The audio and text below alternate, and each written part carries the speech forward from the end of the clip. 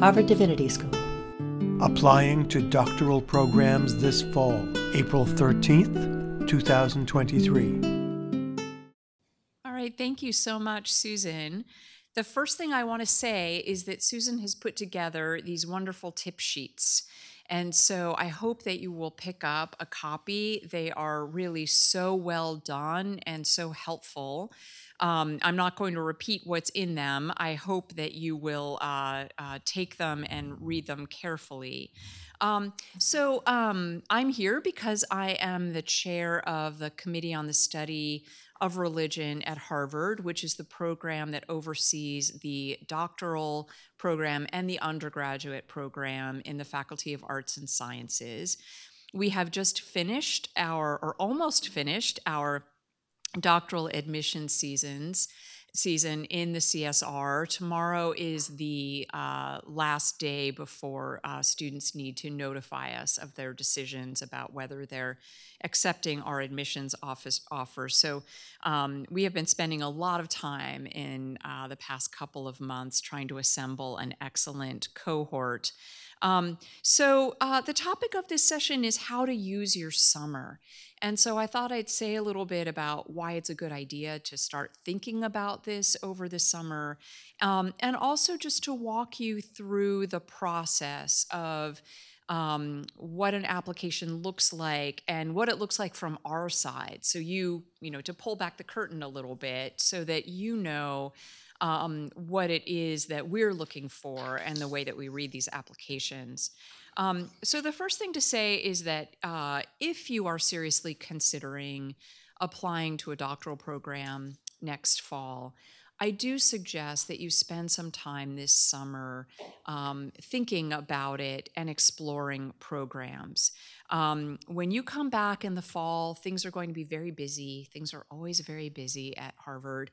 You're going to be taking classes. And if you haven't done any of this work already, you're really going to feel the time crunch. So I suggest that you spend some time this summer thinking about your area of focus. What do you want to do in a doctoral program? I'm assuming most of you are thinking about doctoral programs in religion, but some of you might be thinking about doctoral programs in other fields, in history or English or comparative literature or a number of other things. So I think it would be helpful for you over the summer to do some investigation online in terms of looking at leading programs in the study of religion and seeing who's there and thinking about whether your area of focus would be well supported at those institutions. You can do this in a number of ways. You can go straight to, the websites for Harvard or Yale or Princeton.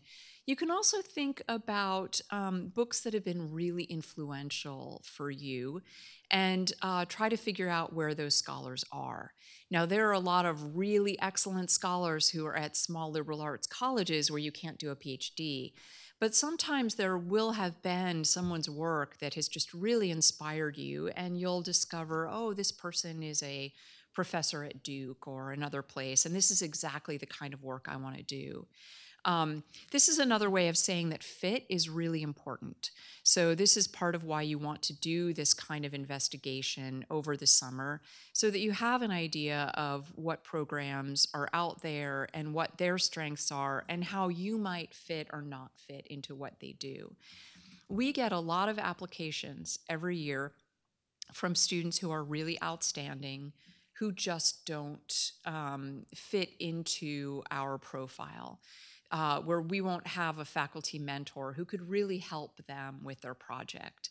The example I always give is years ago when I was teaching at the University of Chicago.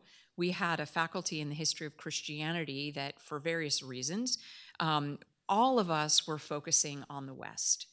And we got a wonderful application from a student who was very interested in Eastern Rite Christianity. And we thought the person was very impressive, but there was no one who really knew the sources or the secondary scholarship who could have guided that student in our program. So we were all a little perplexed about why the student had applied. And I assume it's because they didn't do this kind of investigation ahead of time to figure out whether the institution was a good fit for their interests. So I would say look at programs. Think about what it is that you want to do. Do you want to work on American religion or Buddhist studies? If you don't know that at this point, this is something really to spend time thinking about over the summer because when you apply, you are going to have to delineate your field pretty carefully. And there are some institutions that might have wonderful strengths in one of your interests, but not in another. We do allow people, most programs allow people to change their focus after they apply, but it's pretty unusual. So it's important for you to think about what do you want to spend the next 6 to 8 years, realistically, of your life studying, and then to think about a place that could support you. So, the advantage to starting to think about this over the summer is that in the ideal world, you could come back to Harvard in the fall with a list of institutions that you are interested in applying to. And you could also possibly begin drafting your application essay. I'll say a little bit more about that. But if you come back in the fall and you haven't decided yet whether you want to do Hindu studies or medieval Christianity, there's a lot of thinking you're going to have to do between September and December when most of these applications are due. And I'll just say that I see this with students every year. December is a really hard month for people who are applying to doctoral programs. It comes very quickly. And suddenly you are trying to write final papers. And of course, you want those papers to be good because you want your grades to be good for PhD programs. And you're also trying to finish an essay. So the more work that you can do over the summer, the better.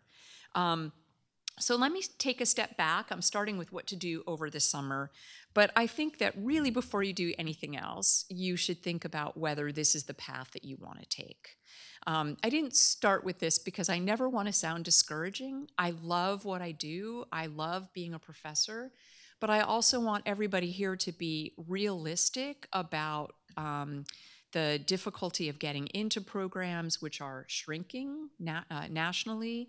When I first arrived at Harvard in 2014, I think we admitted 14.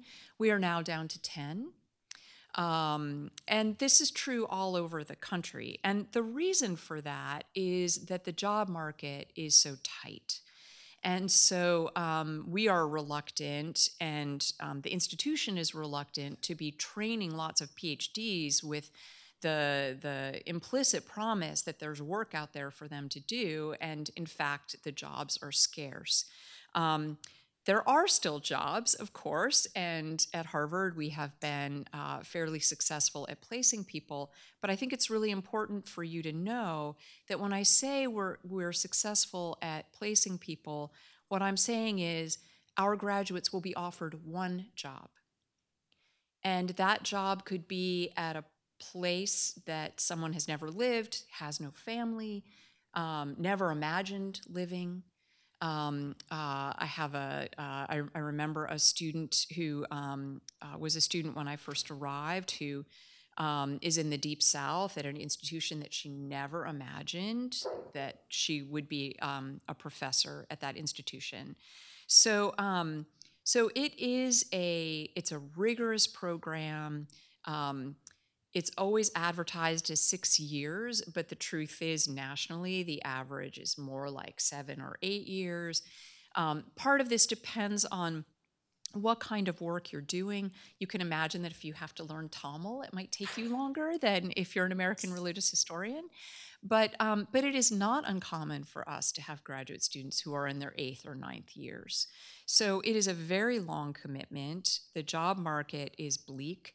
It is not a well-paid endeavor, as you probably have gathered from reading about unionization at Harvard and elsewhere.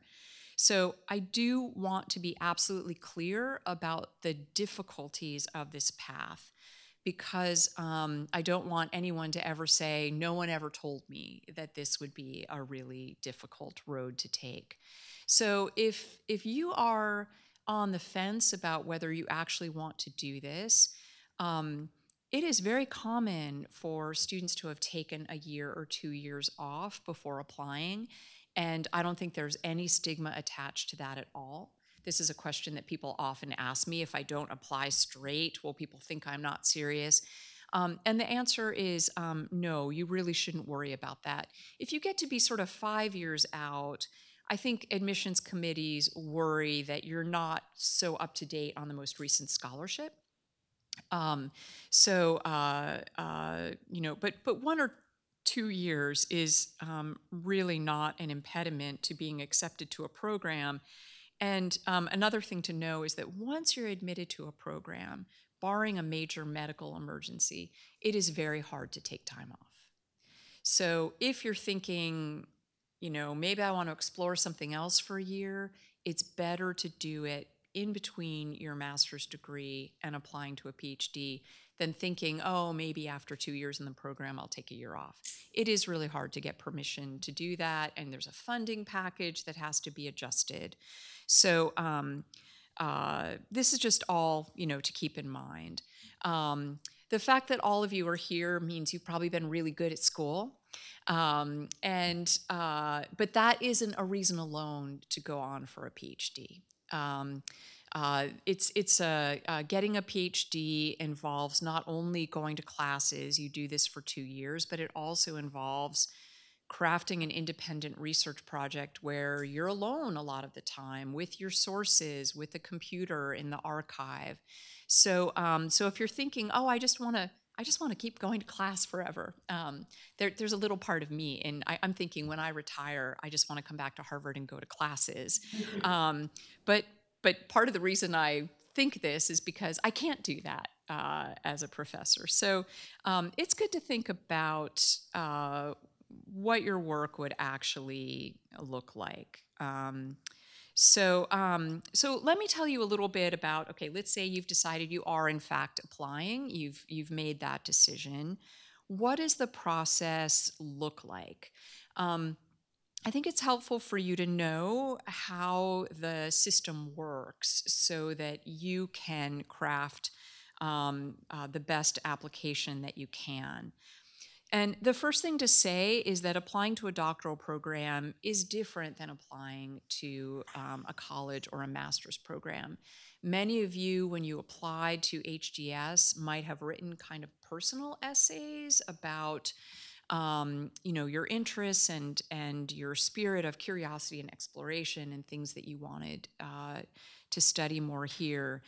When you're applying to a PhD program, the expectation is that you have already identified a field of interest, that you have some expertise in it from having taken courses here, and that you can clearly outline your research questions and your particular area of focus. People are not successful getting into doctoral programs if they say, I love the study of religion and I'm interested in all these different things. And I could do Hindu studies, I could do American religion. That is not the kind of application that's going to be accepted.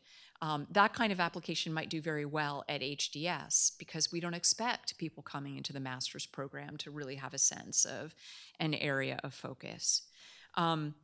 So, what you're doing when you are applying to the doctoral program is you are applying to work with a specific set of faculty on a set of intellectual questions. And this is why I was talking earlier about the importance of fit, because when you apply, you will be asked to identify the scholars at that institution who would be good mentors for you and who would help nurture your intellectual interests. So you're applying to work with specific faculty. I recommend that One of the things you do over the summer is to identify some of these faculty so that when you come back in September, you can send some emails introducing yourself and asking if uh, they are continuing to take students.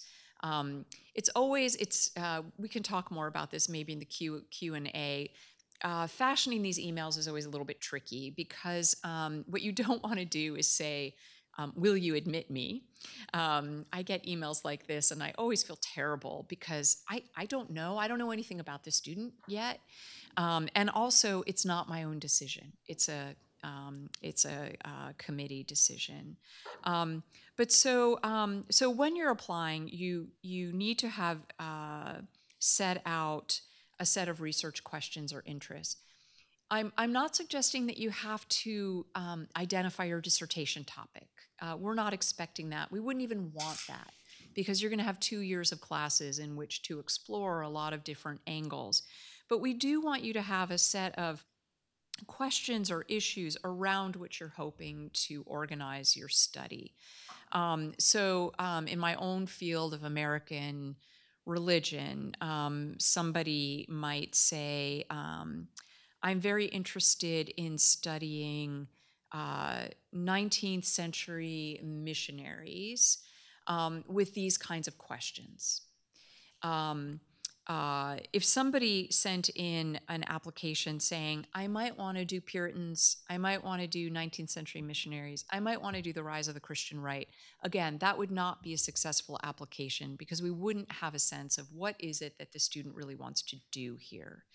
So we need to be able to tell what kind of work you're hoping to do. Um, so when you submit your application, you are writing your application for really two audiences: for people in your field at the institution, but also for the entire faculty at the institution. So this is the way the process works. You submit your application, and I should say, from every place I know about, this is the identical process at all schools. This is the way it worked at Chicago. I know it's the way it works at Yale. This is the way we do things at Harvard. This seems to be sort of the common way to do things.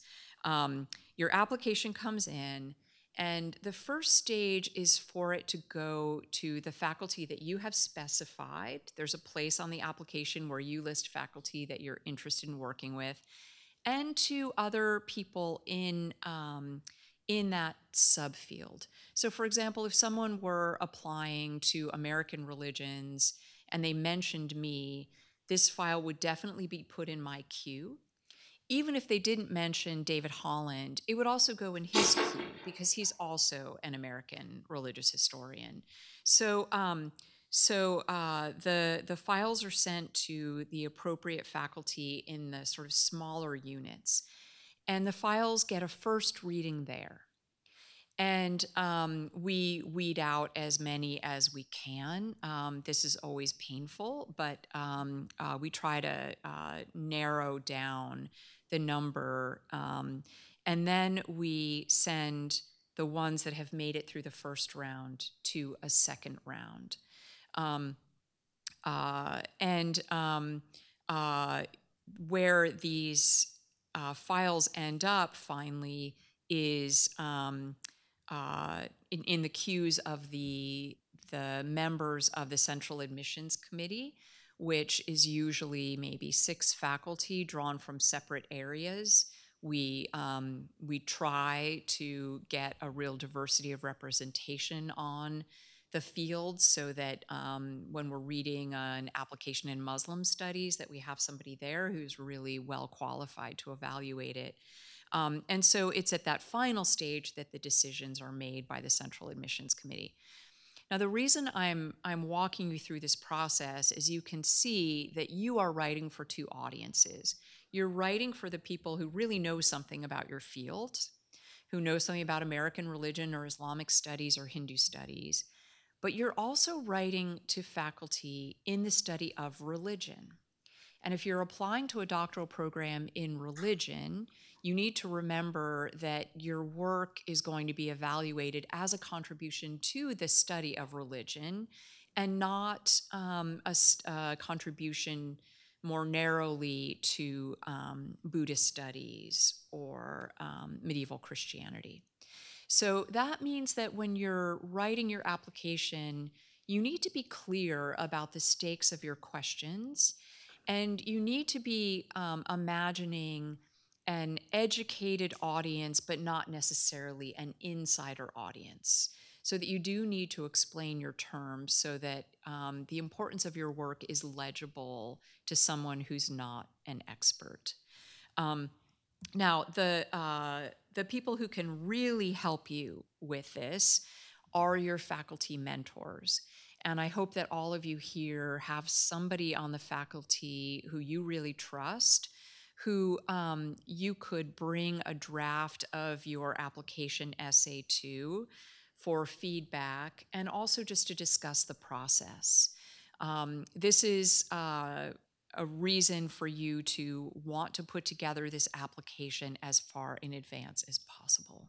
So uh, if I get somebody's application essay, say a month before the applications are due, I have time to read it and to write back and say, you might think about emphasizing this more, or I'm not sure you've made this clear. If I get an application essay 2 days before everything is due, I might not have time to do that. And even if I could do it, then the student has to incorporate the comments. So if you can put together something, as long as 6 weeks in advance, um, you are going to get more feedback. And these applications are really hard to write. I'll just be honest. They're a very strange breed of thing. And it's hard to, this is why these tip sheets are great. It's hard to identify necessarily what makes a really strong application essay. They can be approached in different ways.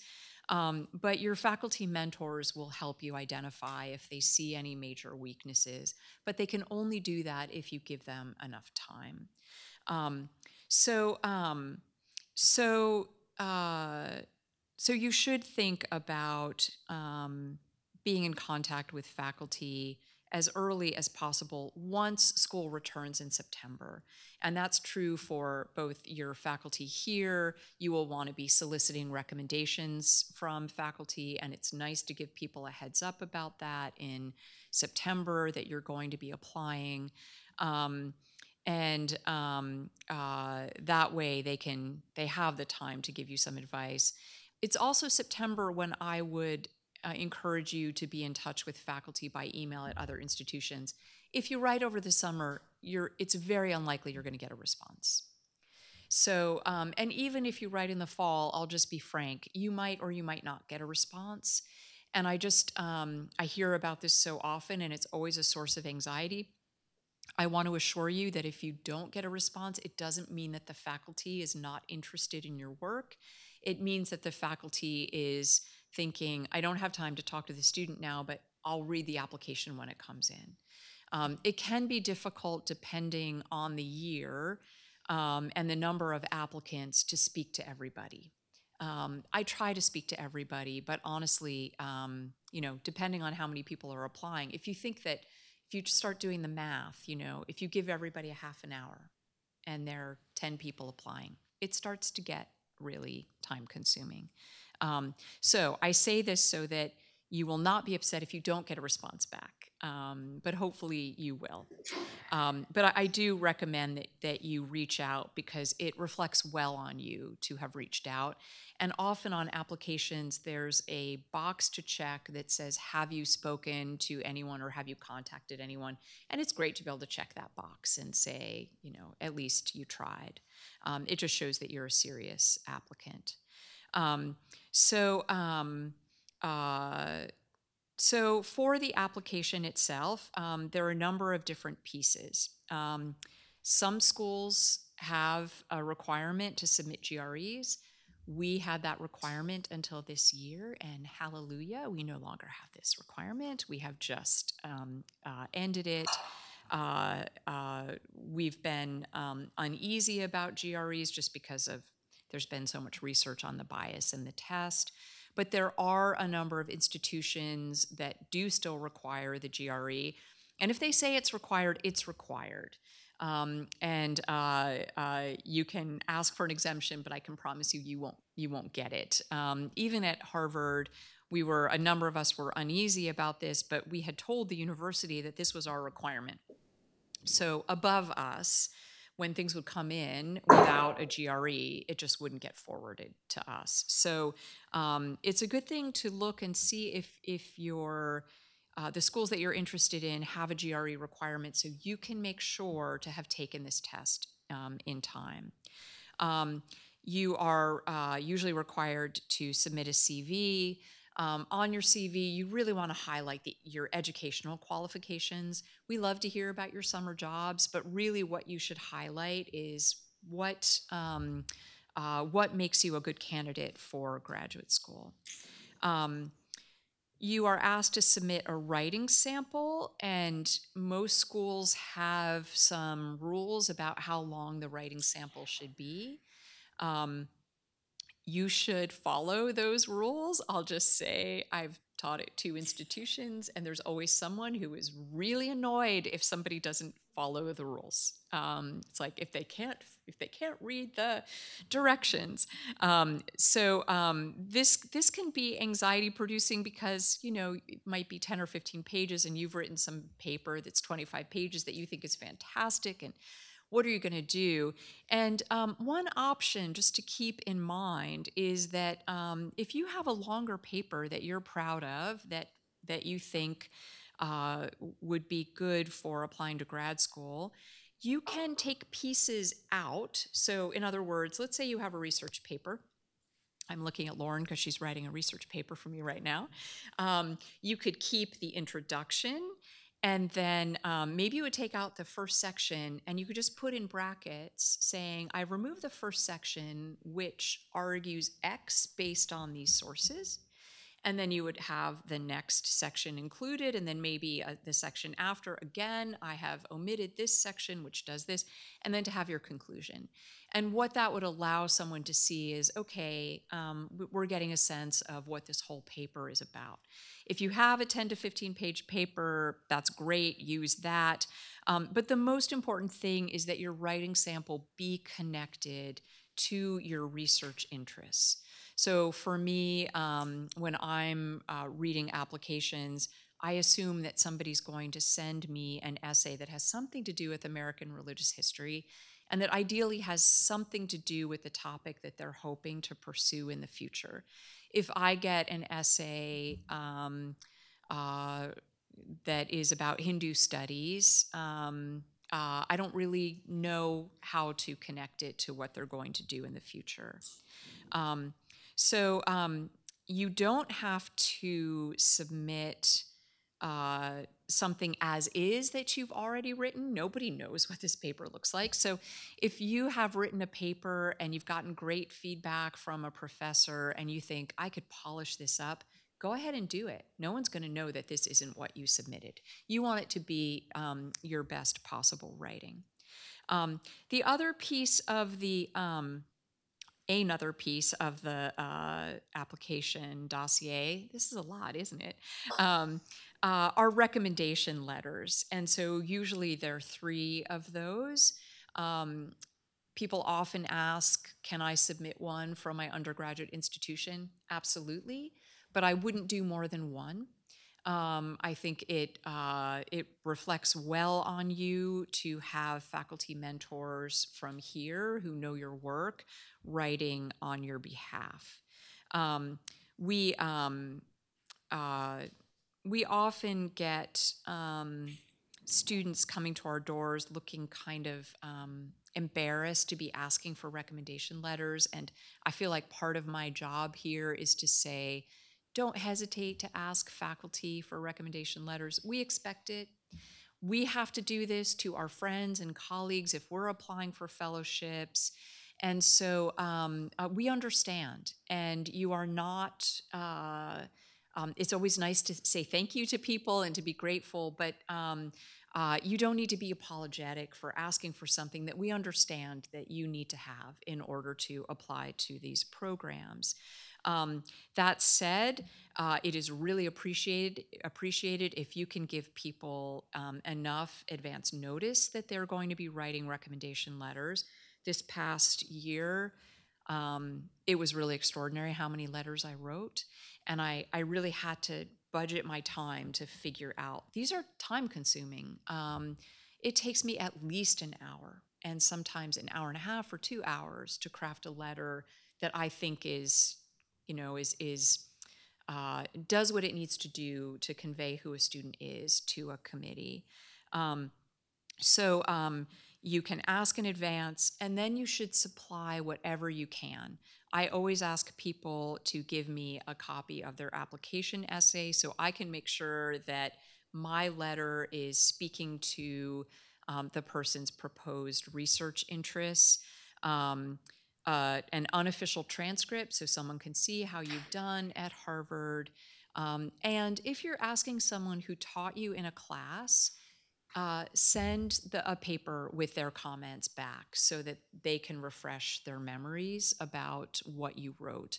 Because many of us will write in our letters about papers that you wrote for us, or, Lauren got an A in the class for this reason. She wrote this wonderful paper on X. And so giving us this kind of material is going to help us write the most detailed letter instead of a sort of generic letter. Lauren's great. Let her in. I'm sorry to be singling you out. So try to make it easy for us, is what I'm saying. Make it as easy as possible. Um, so then the one piece of this I haven't spoken about is really the hardest piece, and that is the statement of purpose. And that's where you're laying out your interests and explaining your research questions. This is where you really want to solicit help from faculty mentors here to make sure that you're stating your interests in a way that's clear to people, and that is a good fit as far as they understand for various programs. The tip sheet on this, on the statement of purpose, is fantastic, so definitely pick that up before you leave. Um, but again, if you want faculty to give you feedback on the statement of purpose, which I would highly suggest, you need to give them enough time to read it. We also have the writing tutor here who is really helpful with guiding people through this process. I've had students come to me with an early draft where I've said, you really need to work on this. And then they come back with this much better draft. And it's because they've been to the writing tutor who does this every year for large numbers of students. Um, so in terms of the weight of these various pieces of the application, I think every faculty member is slightly different. But for me, the two most important things are the statement of purpose and the writing sample. The recommendation letters are also clearly very important, but my experience is that uh, when I read recommendation letters, everybody is brilliant and fabulous and should be admitted tomorrow. Do not pass go. Admit them right away. So, there can be gradations, but it's really rare to read a recommendation letter that's negative.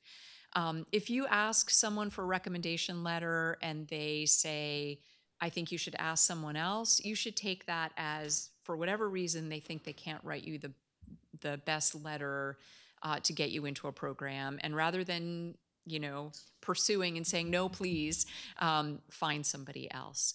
But mostly letters are very strong. It's in the statement of purpose and in the writing sample where we get to see students writing in their own voices about their interests, and where we get a sense of who you are as a burgeoning scholar. So those are pieces that you really do want to spend time on. So I'm going to stop there and just answer your questions as best I can. I'll just say again, if you're having some doubts about whether to apply, I would say take your time. There's no immediate rush.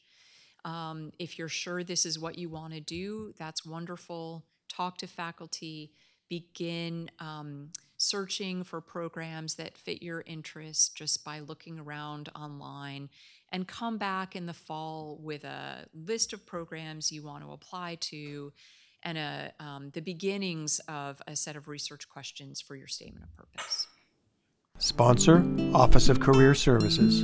Copyright 2023, the President and Fellows of Harvard College.